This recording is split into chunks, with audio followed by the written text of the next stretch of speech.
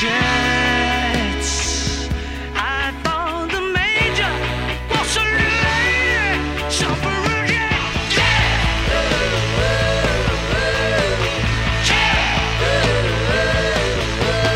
I made time, one jet to always love me. I made time, one jet to always love me. I made time, much later.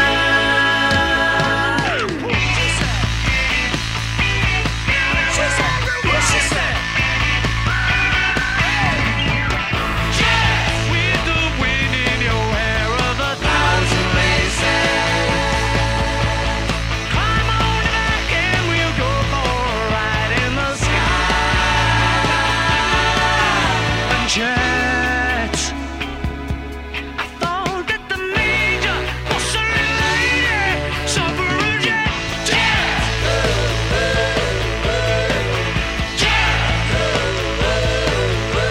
And yet, you know, I thought you was a lady, suffragette.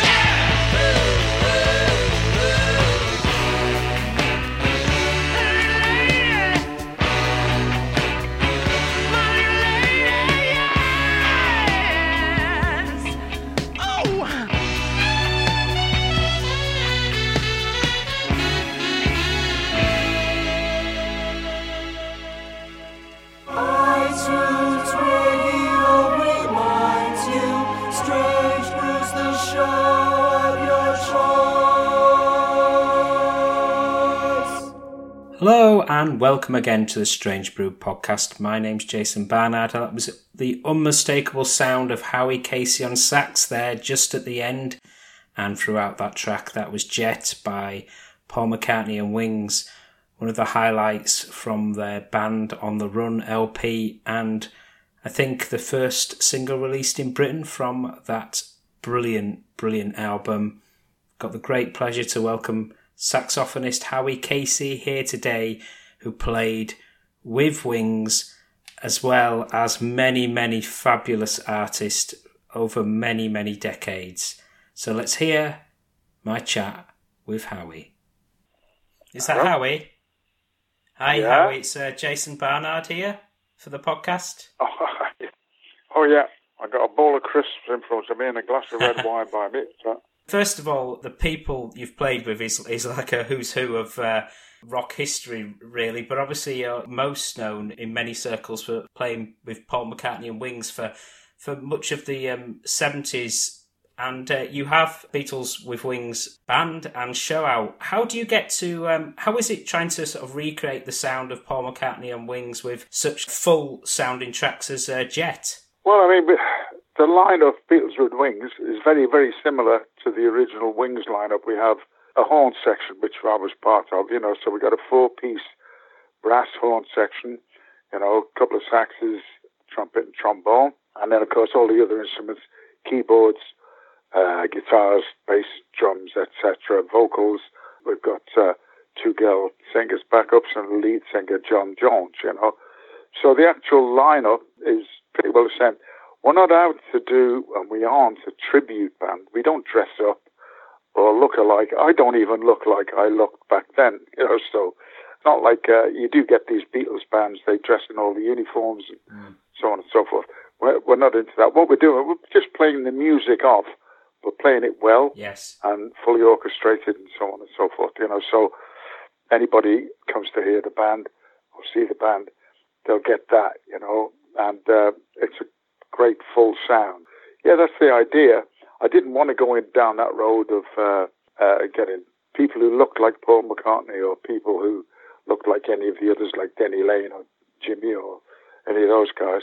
I just wanted the people who could do the job, who could sing well, which they can, and of course, like John Jones, the lead singer, he can hit all the high notes, the original, arrangements that Paul did. And sad to say, I don't think Paul can do that these days. He's an old geezer like me, Yeah. So John can do all in the original keys and everything, so everything sounds like it would have sounded back then.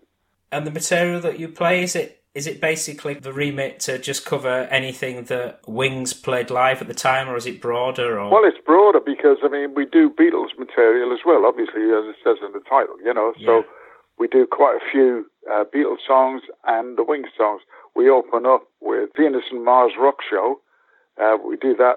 And then that segues into Jet, as we used to do live, you know, years ago. And then on it goes from there. And it's the sort of thing, you maybe get 2 or 3 Wings numbers, then you get a couple of Beatles numbers, and throughout the 2 sets, you know, it's about a 2-hour, 2.5-hour show all told, you know. So there's a good mix in there of all sorts, the rock stuff, the ballad stuff, etc., you know.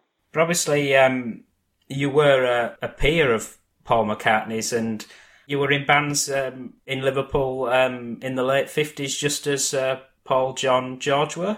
Yeah, a little before, because I'm a little older than them. I had to go in the army because I was in the days when you had to do national service. So in 1955, I went into the army, a Liverpool regiment called the King's Regiment, and I managed to get into the band. I'd started playing sax before that, in about 53, 54, you know. Right. And I got into it's a military band, but of course there were offshoots of that because there was lots of young guys in there who wanted to play jazz or rock. Well, rock was just emerging big at that time, and it was very interesting to listen to, for me anyway, the rock saxophone players who were around at that time. You know, Little Richard, his sax player mostly was a guy called Lee Morgan. I conned up to him, and Herb Hardesty, King Curtis, those sort of guys, you know. So I was listening to those. So when I came out of the army, I was into rock. Although I like jazz as well, I still do. But I found that rock was, for me, it's what satisfied me playing was. I'm not saying I was as good as those guys, but that's what I like to do. And so when I came out of the army, that would be 58, and then I scouted around and found some like-minded musicians in Liverpool, and we gradually formed. There was 2 or 3 little bands that I went and played with, and then we formed. I found a couple of musicians, and we formed a band which became called Derry and the Seniors, which was the sort of take on Danny and the Juniors, if you see what I mean. And so we did that all around the Liverpool scene, all the local dance halls, and all the gigs. Odd Close did the Cavern, one of the first bands actually to do the Cavern, rock bands that is, because prior to that mostly Ray McFall, who ran it, he was a jazz freak, and it was mostly jazz bands that were played in there. And then he liked our band because we had a sax player and we had a black singer, so he gave that sort of image of being not jazz, but it was more towards what he liked, you know. So, we got that, and other bands then cottoned onto it and followed us in there, you know. So that was that, and we played all over Liverpool. And then eventually we needed to, there was a lot of things to and fro. We went to Germany with the first Liverpool band to go to Hamburg, playing in the Kaiserkeller in 1960. And, of course, then the Beatles followed us over. I wasn't too pleased about it, because you probably know the stories, but there was auditions for a guy called Larry Parnes, who was a big promoter at the time, and he had a stable of singers, you know, like Billy Fury, Dickie Pride, Duffy Power, all those sort of names. So I think Georgie Fame was in there amongst them. And, of course, he was putting on shows in Blackpool, and he was looking for bands to back his stable of singers. And he came to Liverpool because he thought he'd get cheap bands, cheaper ones than the London bands, you know. So we did the audition for him, as amongst other bands there, bands like what became the Big Three later and so on. And there was a few young guys we'd never seen before, and they would call themselves the Silver Beatles, you know. So we all did our bit. We weren't overly impressed, really. Didn't think about them that much, but we weren't overly impressed with the Silver Beatles. And anyway, off we went. We'd been offered a gig with one of the singers, the Dickie Pride, the Duffy Power to back in. And for one reason or another, it fell through. So anyway, we got really teed up about that because some of the guys in the band had jobs and they packed their jobs in to do this season. We got on to Alan Williams, went down to his club and said, you know, what the hell's going on? You know, what are we going to do now? So he was thinking on his feet and he just said, we could go down to London, guys, and we can get you a gig in the Two Eyes, which is a famous coffee bar in London at the time, where a lot of bands played, you know. So, being naive, so we said, yeah, okay. And a few days later, we all set off in a few cars down to London, got to the Two Eyes. I went in with Alan because I never trusted him after that. And, you know, he hadn't booked us in there, but we went up to the guy, Tom Little, who sort of ran the place, and said, you know, could we play there? Well, it wasn't for money, you know, it was just like, you know. So he said, yeah, because the Two Eyes there was the ground floor where the coffee bar was, downstairs was where the bands played. And so we went down there, and we got on stage, played, did our set, went down quite well. As luck would have it, there was a guy in the audience called Bruno Koschmieder, who had a club in Germany, in Hamburg, called the Kaiser Keller. And he was looking for a band to replace the band that had left the club and gone to a new club called the Top Ten on the Reeperbahn. And that band was Tony Sheridan and the Jets. And in that band, they had a sax player and a black singer. And of course, when he saw us, it was like, oh yeah, that's the same, you know. So he booked us that afternoon. We signed contracts, and not long after that, off we went over to Hamburg, you know. And it was while we were there, we were doing very well. And I got a letter from Alan to say that he was sending over, they're now called the Beatles, you know. And I wrote back to him and said, no, don't send them over. Send one of the other bands like Rory Storm or the Big Three or one of the more well-known bands. But anyway, it was fait accompli. He'd already booked them. They were going into a place called the Indra, which is a little bar just up the road from the Kaiser Keller. Because the Kaiser Keller was quite a big club for us anyway at the time, you know. Yeah. And so there it went. You know, the Beatles thought they were going to play in the Kaiser Keller, but of course they were a bit pissed off because they were shoved in this bar up the road. And okay, we went up to see them when we had some odd downtime, and they were great. They'd really worked on it, you know, on their stuff, and they'd improved, you know, 100%. And of course, they had Pete Best on drums by then because they didn't have a drummer at the audition. So, and that was it. So they used to come down the Kaiser Keller because we used to play on into the early hours where they didn't, and they'd come down. And they'd get up and jam with us and, you know, so on and so forth. And, you know, we became good friends, you know. So, and that was that. That was that period in Germany. We went back. Yeah. They went back. And then on and on it went. You know, we were playing around Liverpool.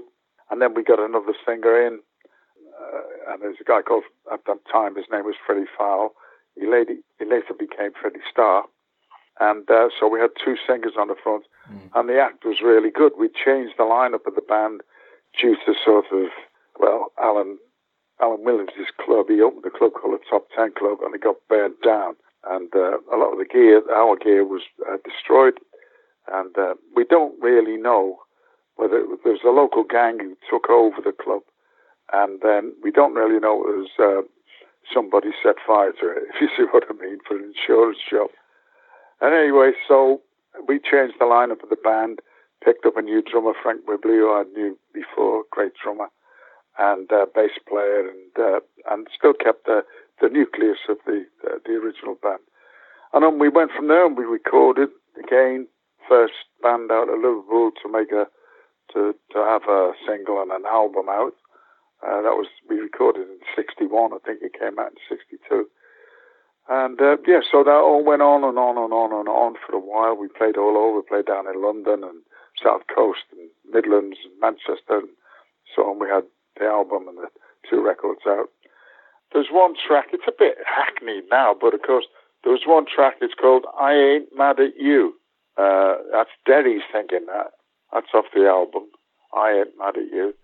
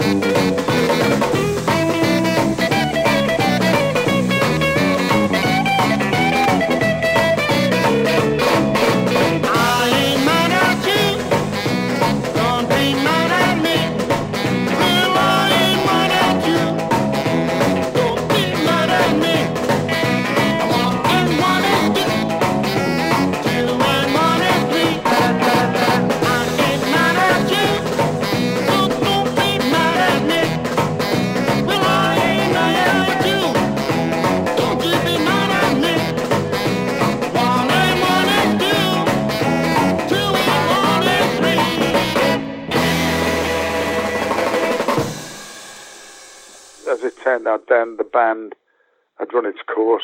What it was, I left the band because the girlfriend I had, she got pregnant, and of course, you did the right thing in those days, and you got married, and I had to get myself a proper job. And so that went on for a while. I packed the band in, and everyone was a bit teed up with me, but it was one of those things you had to do. And the other guys in the band, Griff, the guitarist, he went off to join the Big Three, and all the others, they all got jobs with various other bands, because they were good. And of course, Freddie, he started his rise to fame and fortune, But after about a year or so of doing that, and with the baby and everything, I was offered gigs in the Star Club by a band called King Size Tail and the Dominoes. And I thought, sod this working. I was working in a shop. I was managing a shop, and I was teed off, So I got an offer from a guy called Bobby Thompson, who was the bass player of the Dominoes. Would I like to go over there? And I jumped at it. And off I went. And it was more money than I was earning in the shop anyway, so I could afford to send money home and then support myself over there. And so that was it, and on it went from there. I stayed with King Size for 2 or 3 years, I think. We backed all sorts of people like Chuck Berry and, I don't know, God knows, loads of people. And then eventually that band broke up, as bands do. And I ended up, first of all, back in Liverpool, going back to Germany with other bands and picking up another band. Was that the Crew? I went out with a band from Liverpool called the Pawns. And that was the place called Karlsruhe, to the New York City Club. And when I got there, and because I'd been out in Germany, I know the place is full of gangsters, all these clubs, these guys were running the club. I said, well, boy, this doesn't look hot, So, as it happened, the band that was there before us was still around. They were called the Crew. And they were going off to France, to Paris. So they said to me, would you like to come with them? So I said, I think so, yeah. So I squared it with the rest of the guys, the Pawns, said, do you mind? And they said, no, Howie, go on, do it, because they didn't like the look of the way things were shaping up. So, so I went off with the Crew. And again, that was okay. We got to Paris. We were supposed to back a guy called Dick Rivers, who was a fairly well-known artist in France. And that was okay, but there wasn't many gigs. Yeah. So it was the usual thing. You end up starving. So eventually we went back to London, and we got tied up with a guy called Tony Stratton-Smith. He booked us to back a singer I knew very well, Beryl Marsden from Liverpool. Yeah. So we worked with Beryl, and we were doing all the clubs in London, Bag and Ales and the Pickwicks and various places like that, Scottish St James. And that was good, and the band was going. That changed line up a little bit, so I took over the reins for a while. And then we were offered more gigs in France, a ski resort, Courchevel. We did that. That was successful. We were booked down into Paris, and then we stayed in Paris for right through all the riots and everything, 68 and all that, and we were doing okay over there. And then eventually, again, as things run its course, we played all over Switzerland, you name it, all the continental countries, and with that band. It was a very good band. And we turned into soul music by this time, doing Stax and Atlantic Soul. So that part of it was brilliant. And then, again, bands broke up. My second missus, because I parted from my original wife, she'd gone with somebody else. So there was a lady called Barry St John, great Scottish singer, and she joined the Crew, because I brought her to this will be great with the band, because I had a guy called, an American guy, black guy called Ernie Garrett Jr. So with Barry and Ernie on the front, and we had this band made up of some Brits and then French and Swiss guys, all great musicians. And so we did very well over there. And then eventually Ernie decided he was leaving the band, and this, that, and the other happens. As I say, with bands, it always happens. We came back because a guy called Emperor Roscoe, who's a DJ, a radio DJ. He used to see us down the Bill Bouquet Club where we were residents a lot. And he said, well, I can get you a recording contract, over in Britain with the band, with Barry as the lead for it, So that's what we did. We came back to Britain and put out an album. Roscoe, he sort of produced it. It's 6345789, the old Wilson Pickett.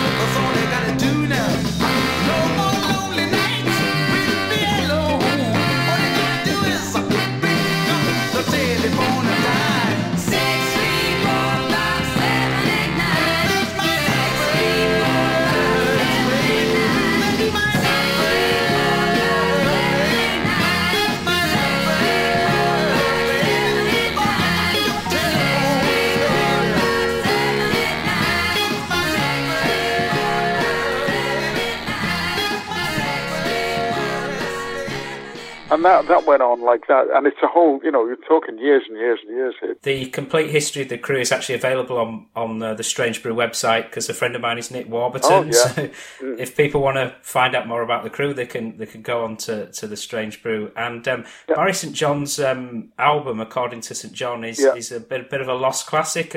Such a great soul voice she's got on tracks like Turn On Your Light. That's right, yeah. I mean, it's just one of those things that it was on a record company called Major Minor. Yeah, I think was one reason or the other, I don't know. It was great, I mean, okay, the lineup had changed slightly, but it was still the same. The idea was still the same, that sort of soul-y type stuff, And she was a great singer, but it didn't. I don't know. It didn't get there with the punters. But a lot of people say now, that was a great album, Yeah. No, she's now well retired, Barry, She doesn't sing anymore, she hasn't sang for years, but no, she's a great singer. But so it was a shame, because I really liked that album. But after that, things went on. I got to play, as she did. She got recording contracts with other companies, and she was putting out singles and stuff. And then, well, again, we had a baby, Gaynor. So we hung around London. We were in London for quite a long while. Yeah. A bit hand to mouth at times, which it is, I was gigging with all sorts of people, and she was doing her thing. Yeah. And then we'd occasionally go over to Germany or somewhere, do American bases and things like that, you know.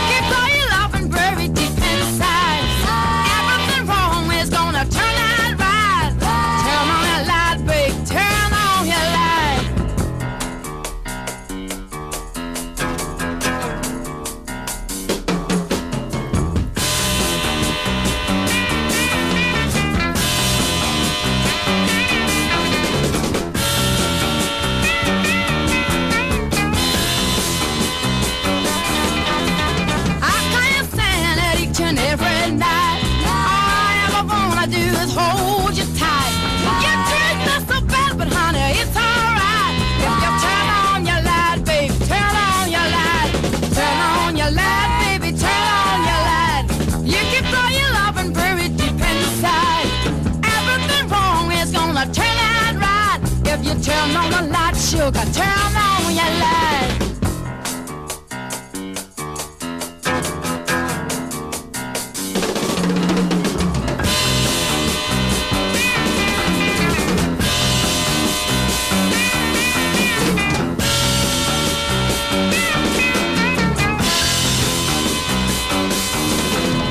When I come home, I only fuss and fight. You treat me like I know how dogs, I just won't bite.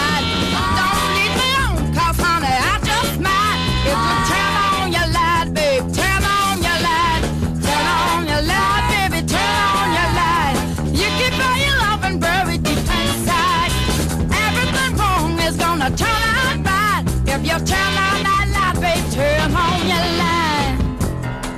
All right, yeah.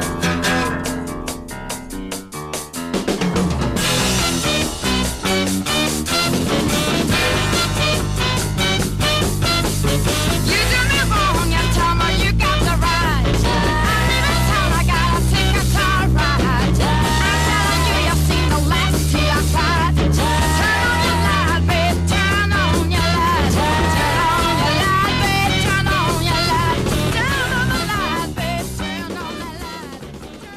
And then I joined a band called Roy Young Band, it turned out to be. And that was a great band. That was a great rock band, you know. And again, we had a couple of albums out. That was brilliant. Roy Young, Granny's Got a Painted Leg. There's a title for you. The reason it's called that is because we wanted to write a definitive rock and roll song at that time, in the 70s. But the lyrics have searching, you know, the word searching in a lot. And we can't call it searching. There's not many songs called searching. So they asked me, what do you call it? What do you think, Howie? Because I wrote it with Dave Wendell, the guitarist. And I said, Granny's Got a Painted Leg. So they called it that. That's why nobody bought it. But it's a good track, good rock and roll track.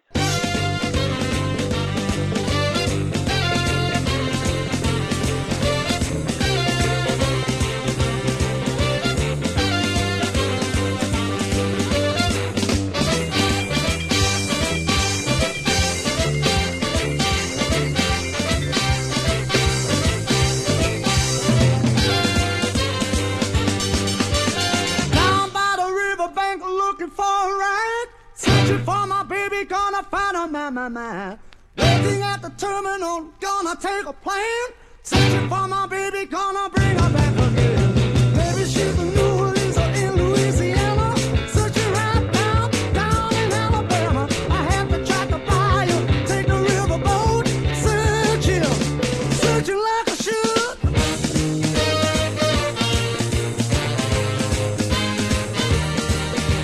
I drank too deep.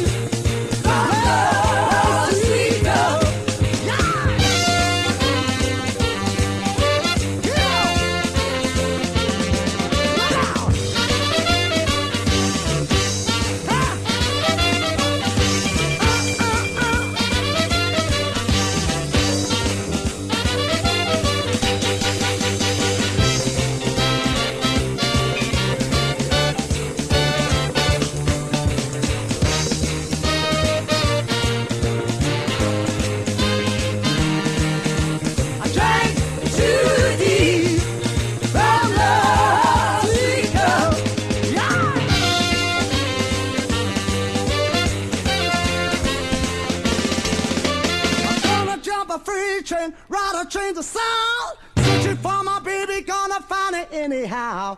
Walking down a highway, trying to hitch a ride. Searching for my baby, gonna find her, my. She didn't leave alone, but then she left town. Searching everywhere till I could have found. If I had to track her by her, take the riverboat. Searching like I should. Come on. Too deep. Oh, love, sweet love. I drank too deep. Oh, love, sweet love. I drank too deep. Oh, love, sweet love. I drank too deep. And then I started to get recording sessions, going in to play for people. One of those producers was Tony Visconti, and that's how it leads up to the Wings thing, Both you and Barry, you can really hear you both, you on sax and Barry on backing vocals, on the Tony Visconti produced 20th Century Boy by Matt Bolan and T-Rex. That's right, yeah.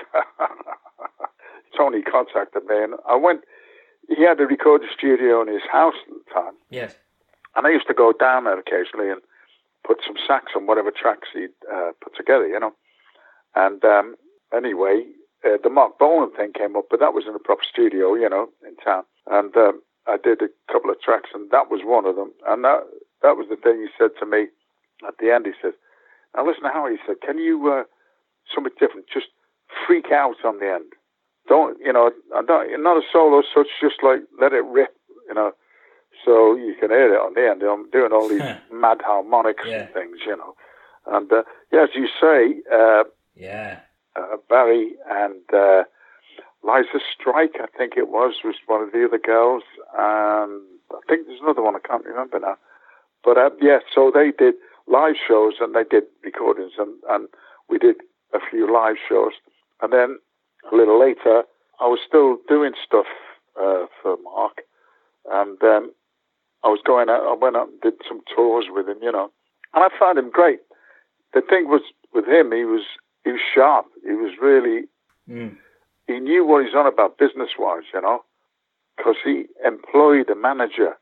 He didn't have a manager who took money off him. He gave a wage to this guy. I can't remember his name now, but so it was like that. And also, I believe, and I don't know if it's true, he held on to 100% of his publishing rights. Back in those days, and I think it still happens, you share with the company, so he opened his own publishing company, Wow. So he was getting all the publishing. So he was earning lots of money. But then again, once he was killed, nobody knew where all the money was. So I don't know if they still do it. It's one of those things.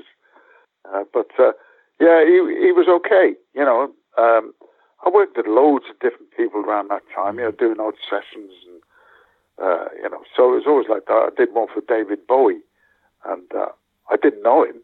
Yeah. It was one of those things where I got a call, and I don't know whether it was Tony, and it was in Marquee Studios, in Water Street, and it was me and another sax player, Jeff Daly, I think. So we go into the studio, it's dark, and the actual control room was in darkness. There was just light on the control panel, all the faders are. Yeah. And so we didn't know who we were talking to. We played us the track, and then a voice came and said that, we'd like to do something there and something there, So we worked out what we were going to do, And also, the only thing, because they wouldn't let us go in to listen to it, what we'd done, the only thing I saw once in the light that was shining on the control panel was this very long, thin hand came on and pulled the faders back and went out. So quite weird. And that's the only time I worked with David Bowie. But and I can't remember what the track was. I haven't got an idea at all. But I did. But there was lots of, not like that quite, but working with all sorts of people like Donovan, and you go into the studio and you do like a 3-hour session and play with whatever, and do solos and play parts and stuff, and then you get your money and you bugger off and you go to the pub and have a drink afterwards, and you didn't think twice about it really. There was lots and lots and lots of them, so. But mostly I was still playing with bands as well, you know, like with Roy or whatever the bands I was involved with at the time, you know.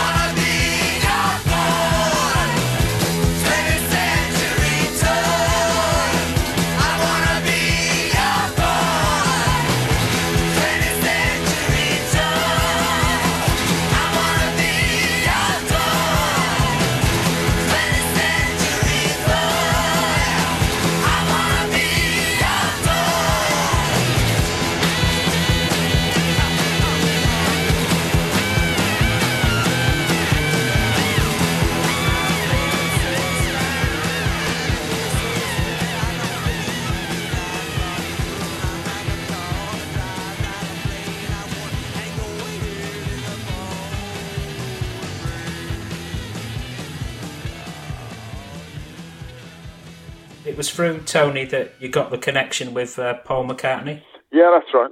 Yeah. Well, again, Tony phoned me up. As I said, I've been working for him on and off.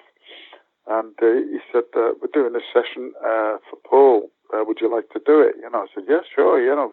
Anyway, it was booked, whatever the day was. So I was living in London then, of course, and I went up. I don't know why I did it. It was weird. I went to Air Studios, and I go upstairs there in their studios, and I'm looking out. I asked somebody, said, where's Paul's session? And Paul McCartney, you know, where's his session? It's not here. So, shit. And then, luckily, there was somebody there. Said, no, it's at Abbey Road. Holy God, damn it. So I ran out of the sax and jumped into a cab, get me to Abbey Road, you know. And I arrived at the studio, you know, and I puffed out, walked in, and there they all lined up. There was the other sax players, because they were waiting to do Jet. You know, there was 3 other sax players, and me, I was supposed to join them. Anyway, they were okay about it. Paul was all right. So I said, okay, don't worry, sit down, you know. Yeah. So then Tony came out and said, okay, guys, this is what we're going to do. And that was Jet. And that consisted of 2 tenor saxes, a baritone sax, and a bass saxophone playing that riff, you know, da da da da, you know, that thing. So anyway, we went through that, Jet, all the little bits in it and so on, and did that one, and then that was finished, and the other guys were going off, and Paul said, Howie, can you hang on a sec? There's a couple of other numbers I'd like you to do. So I said, yeah, sure, you know. So anyway, one of the other ones was Bluebird, and he said, we'd like you to play a solo with this part here, you know, and played me the bit. I said, okay, yeah, just let me look. Okay, it's that, yeah. Okay, go on. So they played the track. I played a solo, and at the end of it, Paul said, yeah, that's it. I said, no, I can do better than that. He said, no, that sounds good. He said, well, go on, try, you know. So I did another couple of 3 solos, and he said, no, the first one, that's it, you know. Late at night when the wind is still, I'll come flying through your door, and you'll know what love is for. I'm a bluebird, I'm a bluebird, I'm a bluebird, I'm a bluebird, yeah, yeah, yeah. I'm a bluebird, I'm a bluebird, I'm a bluebird, yeah, yeah, yeah. Touch your lips with a magic kiss, and you'll be a bluebird too. And you'll know what love can do. I'm a bluebird, I'm a bluebird, I'm a bluebird, I'm a bluebird, yeah, yeah, yeah. I'm a bluebird, I'm a bluebird, I'm a bluebird, yeah, yeah, yeah. Bluebird.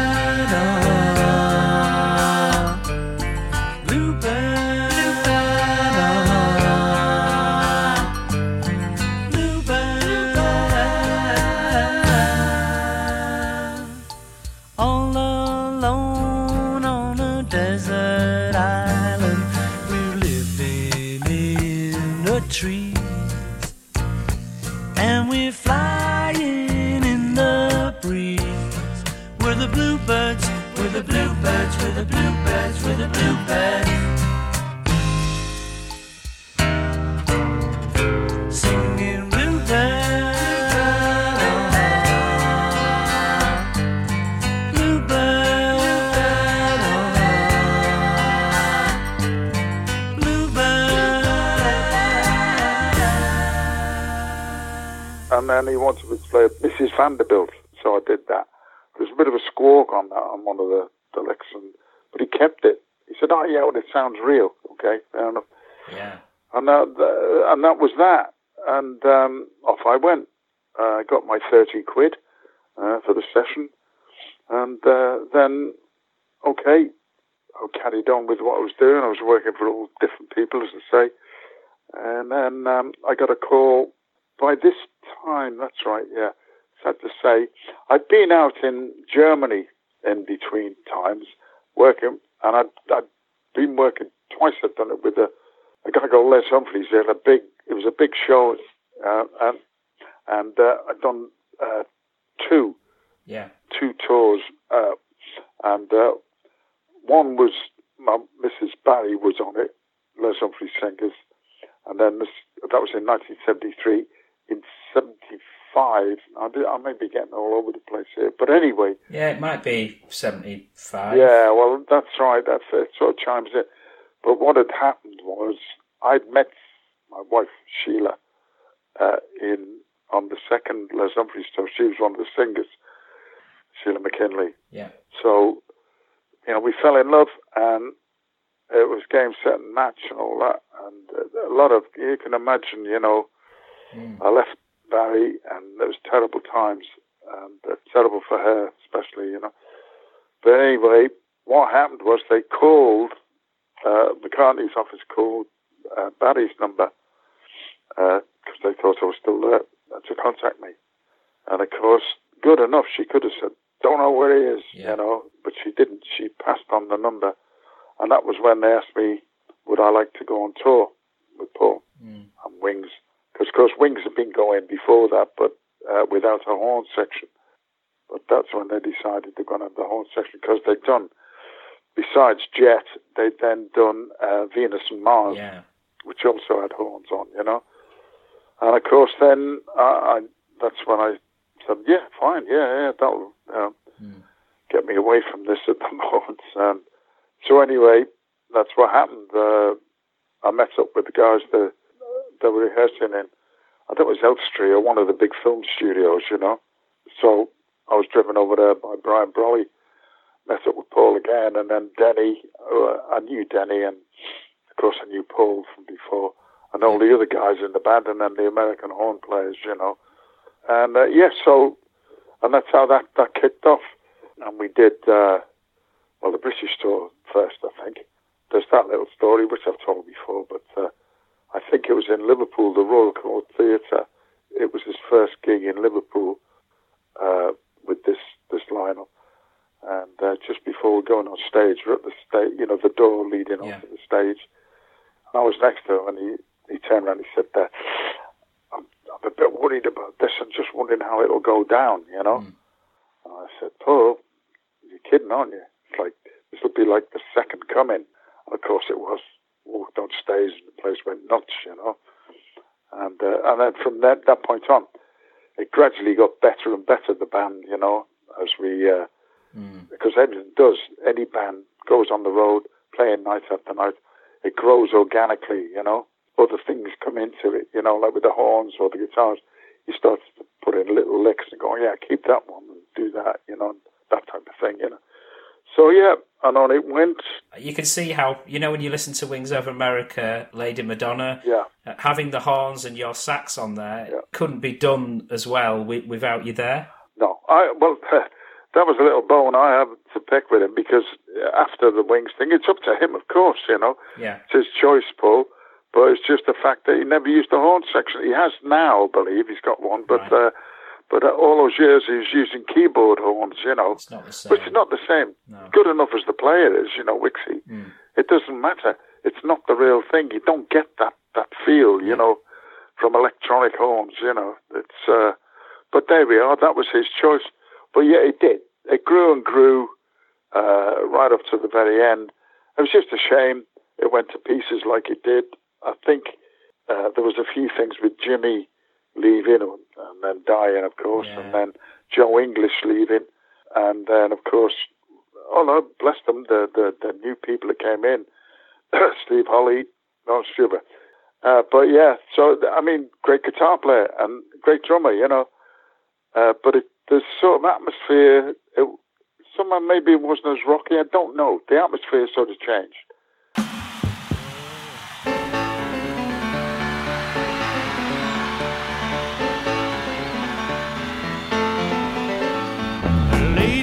Madonna, churning at your feet, wonders how you manage to make ends meet, to find the money when you pay the rent. Did you know the money won't 7 cents? Friday night, I ride without a suitcase.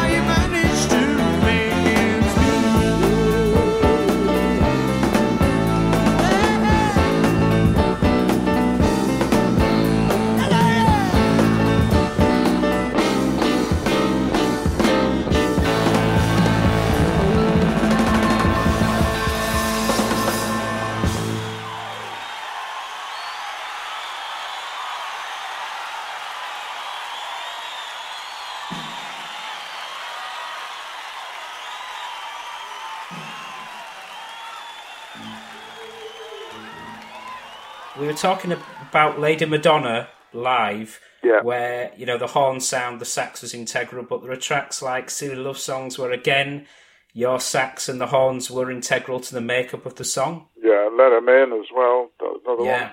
I think there was 3 on that. Well, again, that was in the good days, if you like. That was done in Abbey Road. Paul called us in, Yeah. and we went up there. He'd already, and the rhythm section had already laid down the track, and it was just for the horns. And so we stood around the piano, and he sort of said, well, at this bit, I'd like this, things like da da da da da ba, and then all the little licks that went on, and then the main lick, da da da da da, that bit, And so we also played it. Yeah, okay, yeah. Now we'll do a harmony there, and you can do that, and so we worked it out around the piano like that,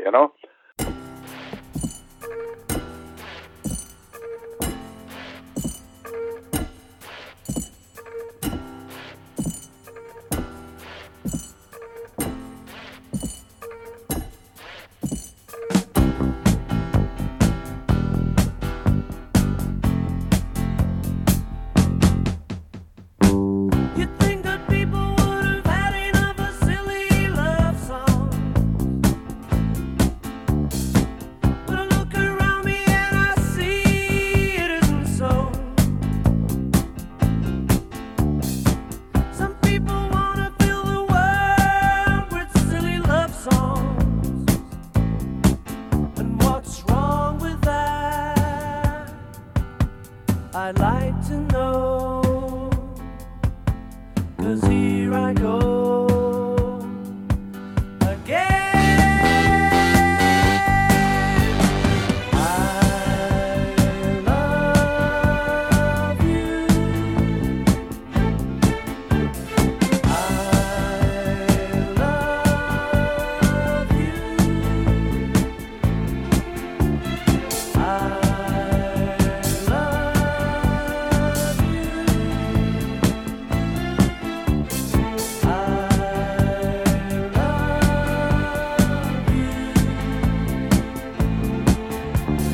I can't explain the feelings plainly. Now can't you see? She gave me more, she gave it all to me. Now can't you see what's wrong with that? I need to know, 'cause here I go.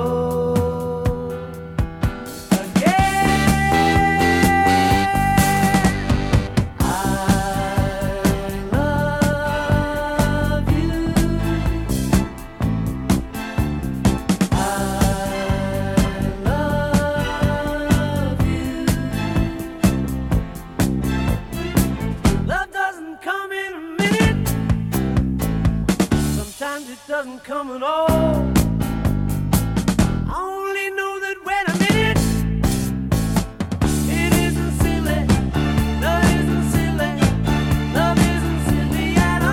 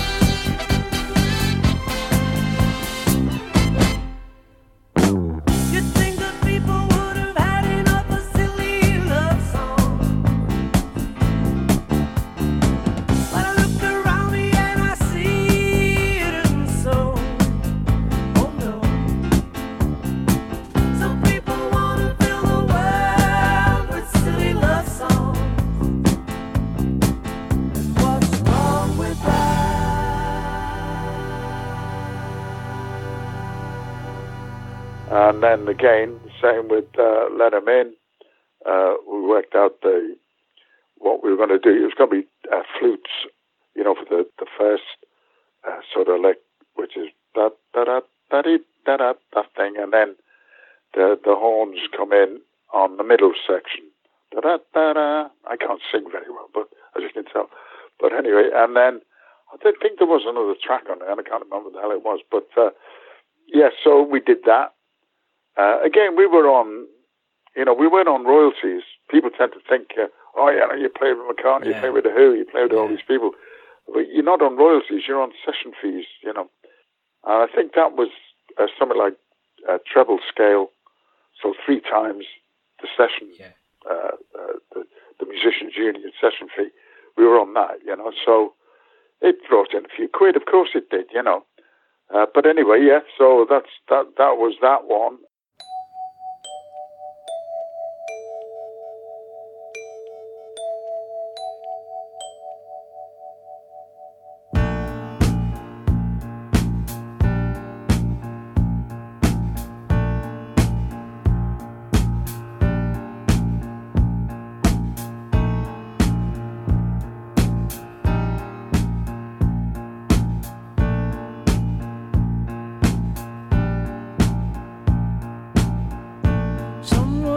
At the door, somebody ringing the bell.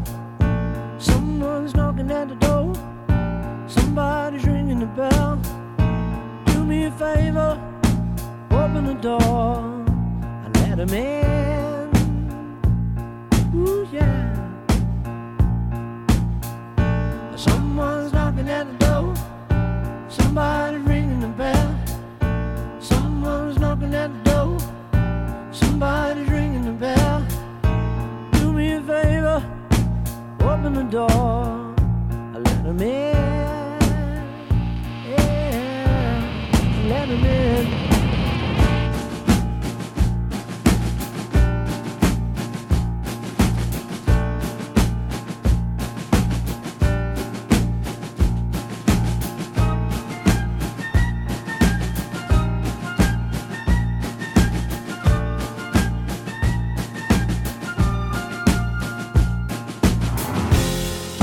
Susie, Brother John, Martin Luther, Phil and Don, Brother Michael, Auntie Jim, open the door up, let 'em in. Oh yeah.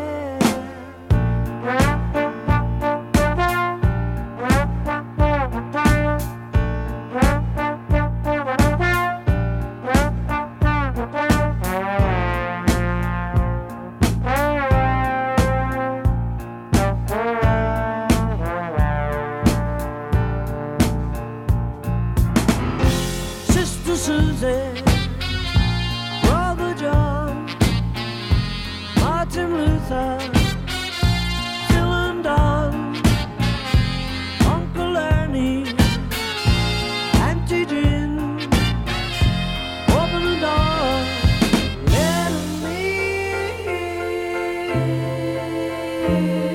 Oh yeah, I'm knocking at the door, somebody ringing the bell. Someone's knocking at the door, somebody ringing the bell.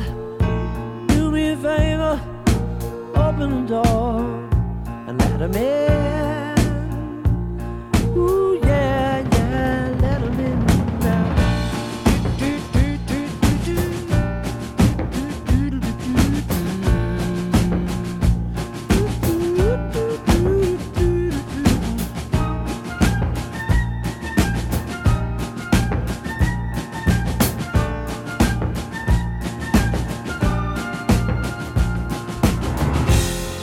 Susie,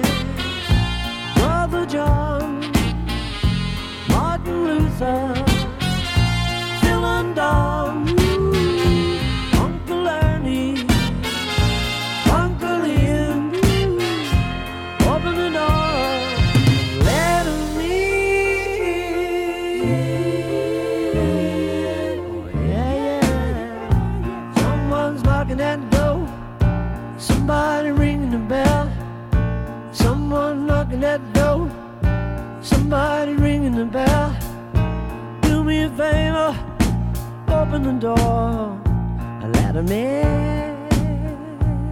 Yeah, yeah, yeah, yeah, yeah.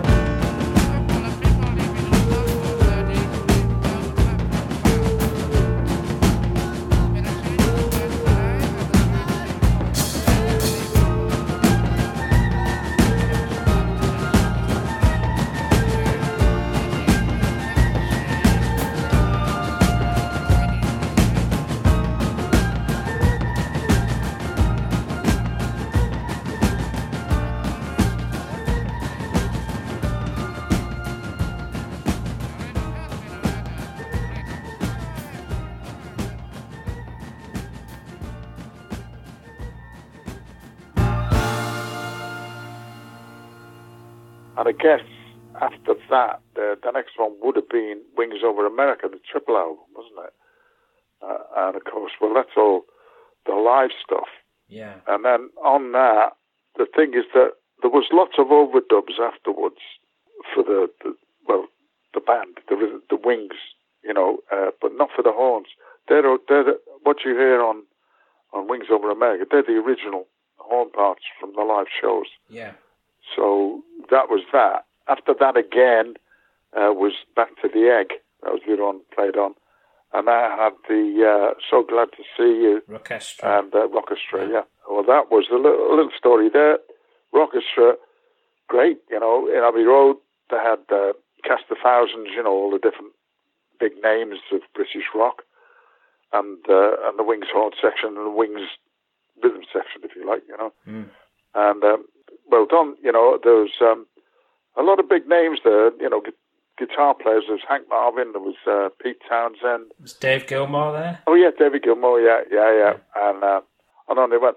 But funny enough, I did notice a few of them going up. Paul was doing piano, and I did notice a few of them going up, just checking, because he'd sent them all previously, he'd sent them all demos of what he wanted, Yeah. And there's some just checking with him, I think they were a trifle nervous, because, they're working with Paul, it was a big deal, for a lot of them. But anyway, that was great. Dead easy for us. There's no problem because, we weren't nervous at all. We've been working with the guy for so long. And the parts we played went outrageously hard. Well, none of them were really. But anyway, the overall sound was, it was good, like a big stomping band. And that was fine. And they had screens built inside the studio between the actual control room all round, and little windows in those screens where people with movie cameras, cameras, were sort of filming what was going on. Ah. Anyway, so that was all right. I think the pictures of it and everything, they came out well, the film. But what happened, something with the sound was wrong. Yeah. And, of course, by this time, everyone had gone home. It was like a week or two later. And I got a call again from Alan, and he said, bit of a problem. We need to do something with the sound. We can't call all these guys back again. It's like the horn section had all gone off to America. Pete Townsend and all the rest of them, they'd all gone off to whatever they were doing. So he said, can you help out? And I said, yeah, okay, I'll get. And I got a great guitar player called Mark Jenner. He worked with Cliff and all sorts of people, session guy. Yeah. He came in, and what we did was he got the sounds he thought were like Hank's sound or like Pete Townsend's sound. And they still kept the originals, but then he beefed them, beefed them up. And right through, the horns the same. I got in my horn section and we beefed up the horns, like that. Keyboards, now who did the keyboards? And I didn't bring the keyboards in. Well, anyway, Paul could have done that. Of course he could. And of course, like Steve Holly and Lawrence Stuber could have done the bit with them. But anyway, that's what happened. So what you hear on the record, it is them. It is the originals, but there's just a little bit of tracking going on, underneath that. So yeah, that was an interesting little story, I suppose,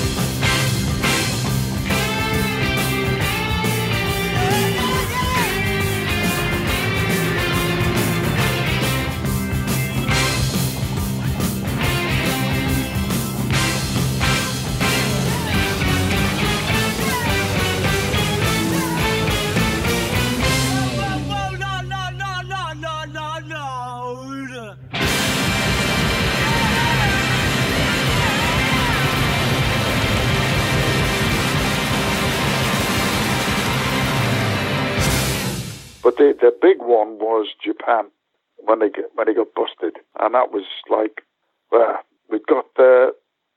In fact, I don't even want to go into all this, but we got a rise for the horn section because he didn't pay the biggest money at first, you know, and we were on.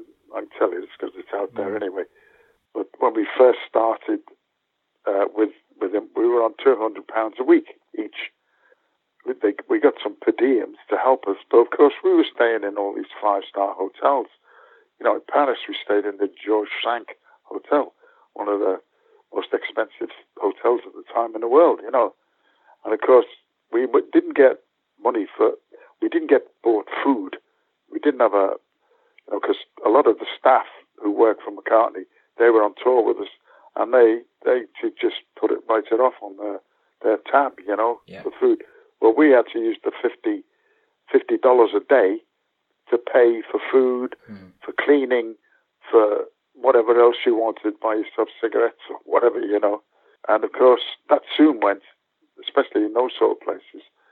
So of course, by the time we finished that tour, none of us had any money left. So it was the thing where we said, well, what about a tour bonus? So they did. They gave us a tour bonus, $10,000 each, which sounds good. But of course, mine came from America, so they stopped $3,000 for the starting tax, you know.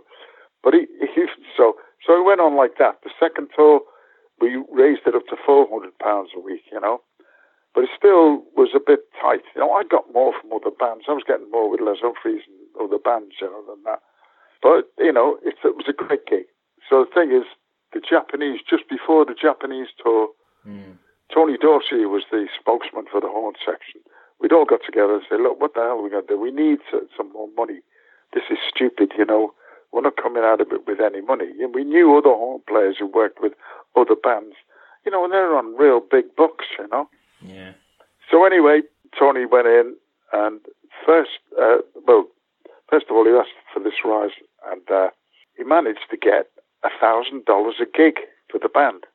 Each of us, the horn section, each of us. And we thought, yeah, that's more like it. That's great. And so we go to Japan, and we got 11 gigs in Japan.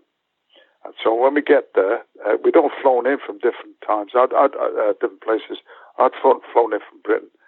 And so I get to the hotel, and then Steve Howard, Tony Dorsey, and Thaddeus, they come in from America, and we all met up in the hotel. I bought some cigars at the duty-free, you know, besides some booze, you know. And so in my hotel room, I handed out cigars to the guys and go, well, here we go, boys. I'm puffing on a cigar, having a drink, and we're all happy boys because we're going to get $1,000 a gig. And then Alan Crowder came, and he's a good friend of mine, Alan. You know, we used to knock about together, you know, in between tours and whatever. And he came in, and his face was like ashen. And I said, Al, do you want a drink? You know, and he said, no. He said, haven't you heard? And I said, why? What's the matter? And he said, Paul's been arrested. And of course, I said, he's taking the piss, you know, he's taking the mickey. And he said, no, I'm serious, he's been arrested. Why? You know, well, of course, then we found out. They'd found a big bag of stuff in one of his cases, you know. And of course, he's straight into Nick because he evidently gone through him and Linda. They'd come in from the States. Yeah. And evidently, the night before, they had a bag of grass.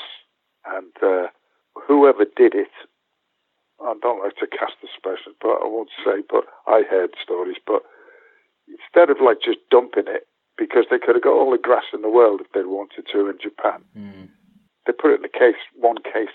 And of course, when they got there, it was like a formality. There was the representatives of the Japanese government or whatever saying, welcome, Mr. McCartney. Lovely to have you here on your tour in Japan. And it's just a formality. Put you through customs, just open one case.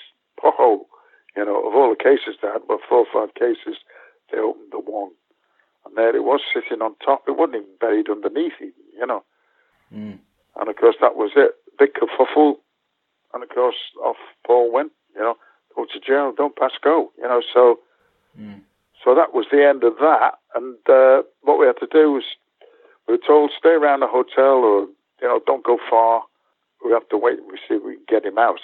As you probably know, there was all sorts of big names from all over the world, dealing with the Japanese government. But they'd lost face, and that was the thing, and you can't do this to us. You can't think you go in our country, and just blatantly show the stuff, So anyway, eventually, I think, I don't know, it was a week or so, we would just hang around the hotel. We'd go out to Tokyo a bit and wander about, buy T-shirts or whatever. Then eventually the news came through. Pack your cases, we're off. And so we all did that. Off we went to the airport. And Paul was brought over to the plane, put in with us in the back of the plane, sort of thing. And off we went. And then, of course, he was moved straight up into first class once we'd taken off, And it wasn't long after that. There was a few of the bits and bobs went on. But then, of course, that was the end of it. The Wings and that lineup. And the only thing is, we did get paid. We got the money for the whole of that tour. And he had to pay. He brought over Showco, the sound people from Texas. They were all paid, all the different roadies and so on, everyone was paid. So that bag of grass must have cost him a fortune, absolutely, But there we are. I mean, what can you say, and Denny was outraged with him, and none of us were too well pleased. But then again, he's lived this life right from the Beatles onwards of more or less everybody. It's not that they're yes people, but they do whatever he wants and he's always done really whatever he wants. He's a fairly well balanced guy, they both were. But can you imagine every day of your life everybody's fawning over you and telling you how wonderful you are and so on and so forth? Right. It must have some effect. And of course, maybe it was just that. I'm not saying it was arrogant, but it was just forgetful, or it doesn't matter, a nice bag of grass, I like that, just stick it in the case, But it messed the whole thing up, and of course, not long after that, the whole thing disbanded, didn't it?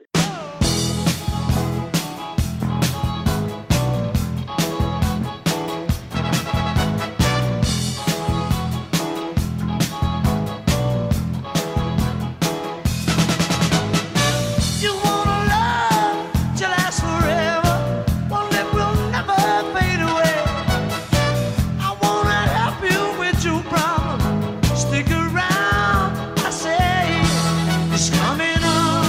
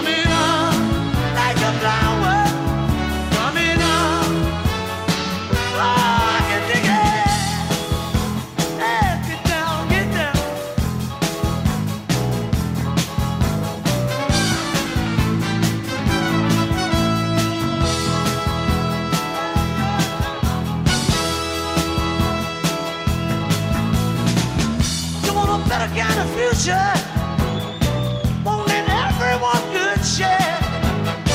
You're not alone, we all could use it. Stick around, we're nearly there. It's coming on, yeah, it's coming on. All right, it's coming on, like a flower, coming on. Oh, clap your hands, come on, clap your hands.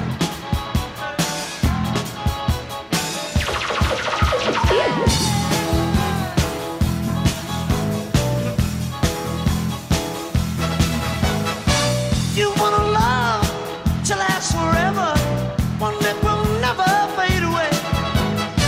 I'd like to help you with your problem. Stick around, pretty baby, I said. It's coming on. Hey, it's coming on. Oh, it's coming on. Like a flower, coming on. Pretty baby, I wanna say, coming on. On the hour, coming on. Yeah, yeah, yeah, coming on. Pretty baby, coming on. Oh, you better believe it, coming on. Like a flower, coming on.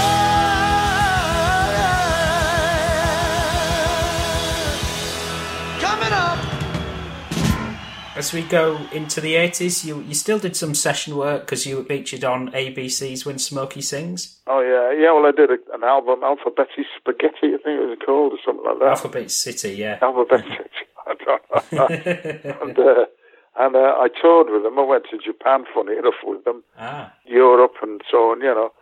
That was a funny one in Japan, because we landed in Japan, of course, you know, and the promoter came and he took us out to dinner, and it was those the Korean style food, and you know, you squat down and you have a low table, and there's a thing that it's a heater in the middle with a dome shape, and you put food on it, to be like whether it's meat or vegetables on it, and you dip it and all sorts of stuff. Anyway, we're all having a good old time drinking beer and doing that, and then somebody mentioned to the promoter, "Oh, that's Howie, you know, he played with Paul McCartney." And the promoter went, "Oh no," because he'd lost face. He was the promoter for Paul. And he didn't recognise me. But they were okay. They were good lads, you know, and I did a few bits and bobs with them, as I say.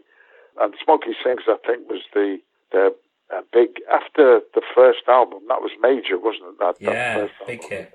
And of course, we played a lot of that on the show.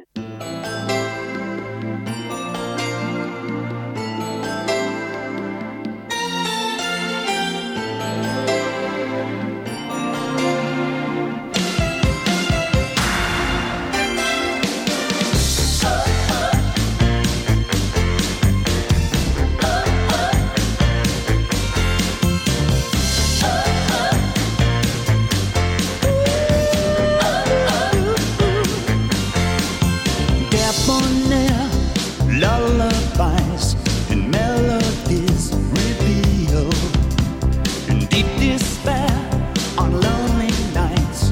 He knows just how you feel. The slyest rhymes, the sharpest suits, and miracles made real. Like a bird in flight on a hot, sweet night. You know you're right just to hold her tight. He suits it right, makes it out of sight, and everything's good in the world tonight. When Smokey sings, I hear violins. When Smokey sings, I forget everything. As she's packing the things, as she's spreading her wings, the front door might slam, but the back door it rings. And Smokey sings.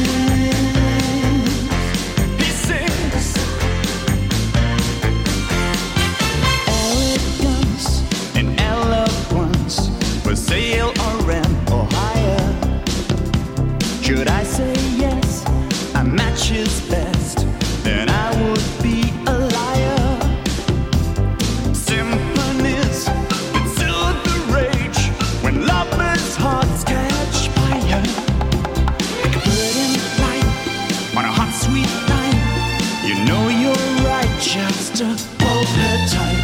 He sees it right, makes it out of sight, and everything's good in the world tonight. When Smokey sings, I hear violins. When Smokey sings, I forget everything, yeah. As she's packing her things, as she's spreading her wings, smashing the hell with the heaven she brings. Then Smokey sings, he sings. Would it be true to say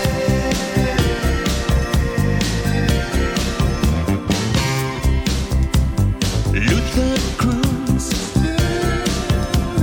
slice the originator?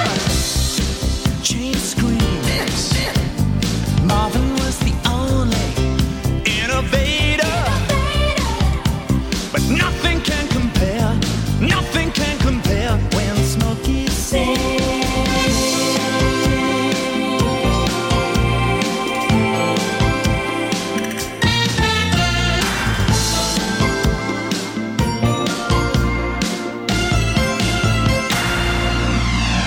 When Smokey sings, I hear violins. When Smokey sings, I forget everything. As she's packing her things, as she's spreading her wings, she threw back her ring. When Smokey sings, Smokey sings, Smokey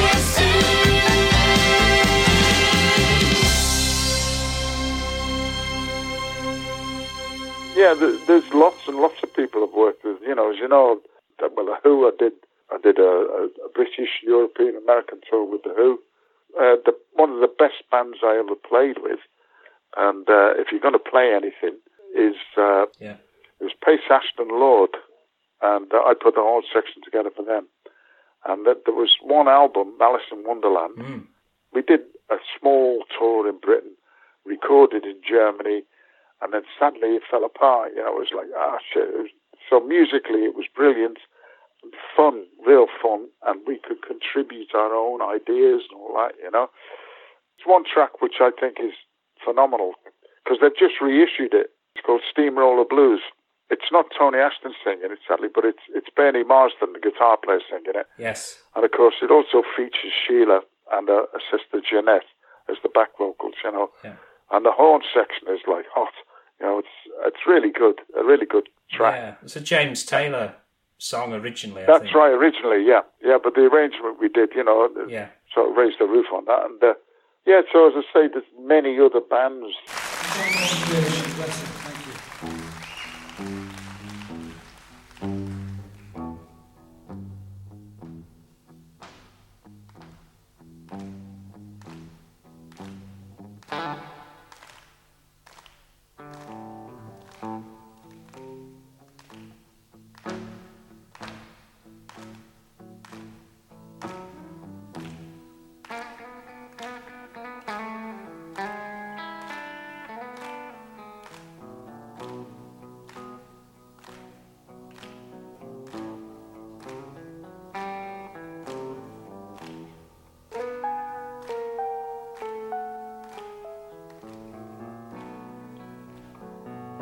I'm a steamroller, baby.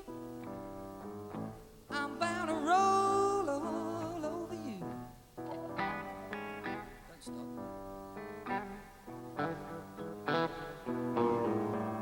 I'm a steamroller, baby. I'm bound to roll all over you.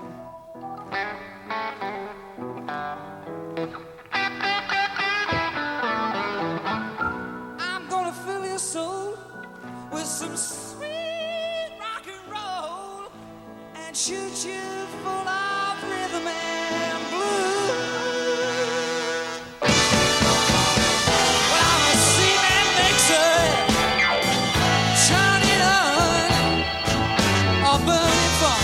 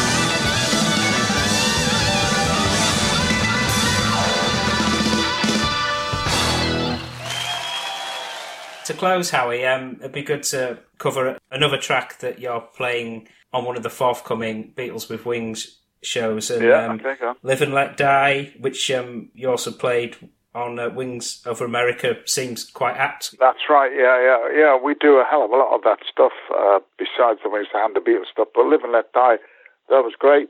Live on stage, we don't do it now because it's banned with Beatles with Wings, but back in the day, there was explosions that went off. Yeah. We used to, the horn section, because we were at the back and all the explosions went off there, used to get third-degree burns every night. But not really. But you could feel the heat coming off, But yeah, it's a great track, absolutely. Basically, with Beatles with Wings, you've got a show coming up at Blandford Corn Exchange on the 13th of December, and then some more shows penciled in for next year? Yeah, that's right. Yeah, it's roughly about one a month. And we've got our page there. If anyone is interested, they go on to Beatles with Wings, and they can see all the gigs are sort of lined up, It's, as I say, it's a 11-piece band. Yeah. As I want to reiterate, it's not a look-alike thing. It's a sound-alike, I guess, Yeah. We play all the good tunes, and it's a really hot band. They're good musicians all throughout. Well, that's except me, of course. No, not at all. Not at all. It's very understated. It's been a pleasure talking to you, Howie, and you've got such an enduring link to that music, given, you go way back and even predate Paul, the Beatles' time, going back to Liverpool in the mid to late 50s, and you've, carried forward that sax sound of yours to this day. Yeah. Well, I'm still trying. I'm still, I'll be out gigging next weekend, and I'm 82 now, but I think to myself, well, what else am I going to do? Sit at home, twiddle my thumbs, watch TV, feed the cat? No, I want to go out and play, Brilliant. And I do. Fantastic. Well, all the best with that, and hopefully I'll get to go down and see you guys on tour, so thank you. Smashing. Okay, well, thank you. Thanks for calling. You take care, yeah? All right, take care. Brilliant. That's lovely. All right, man. Thank you take care of yourself. Bye-bye. Cheers now. Bye-bye. Bye. When you were young and your heart was an open book, you used to say, live and let live. But if this ever-changing world in which we live in makes you give in and cry, say, live and let die.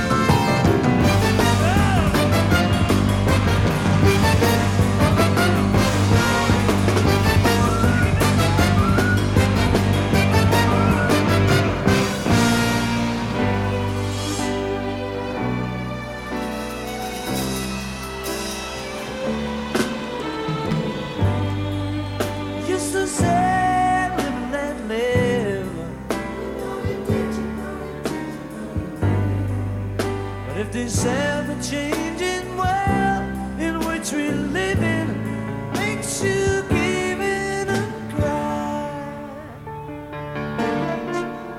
Say, live and let die. Live and let die. Live and let die. Let die. Live and let die.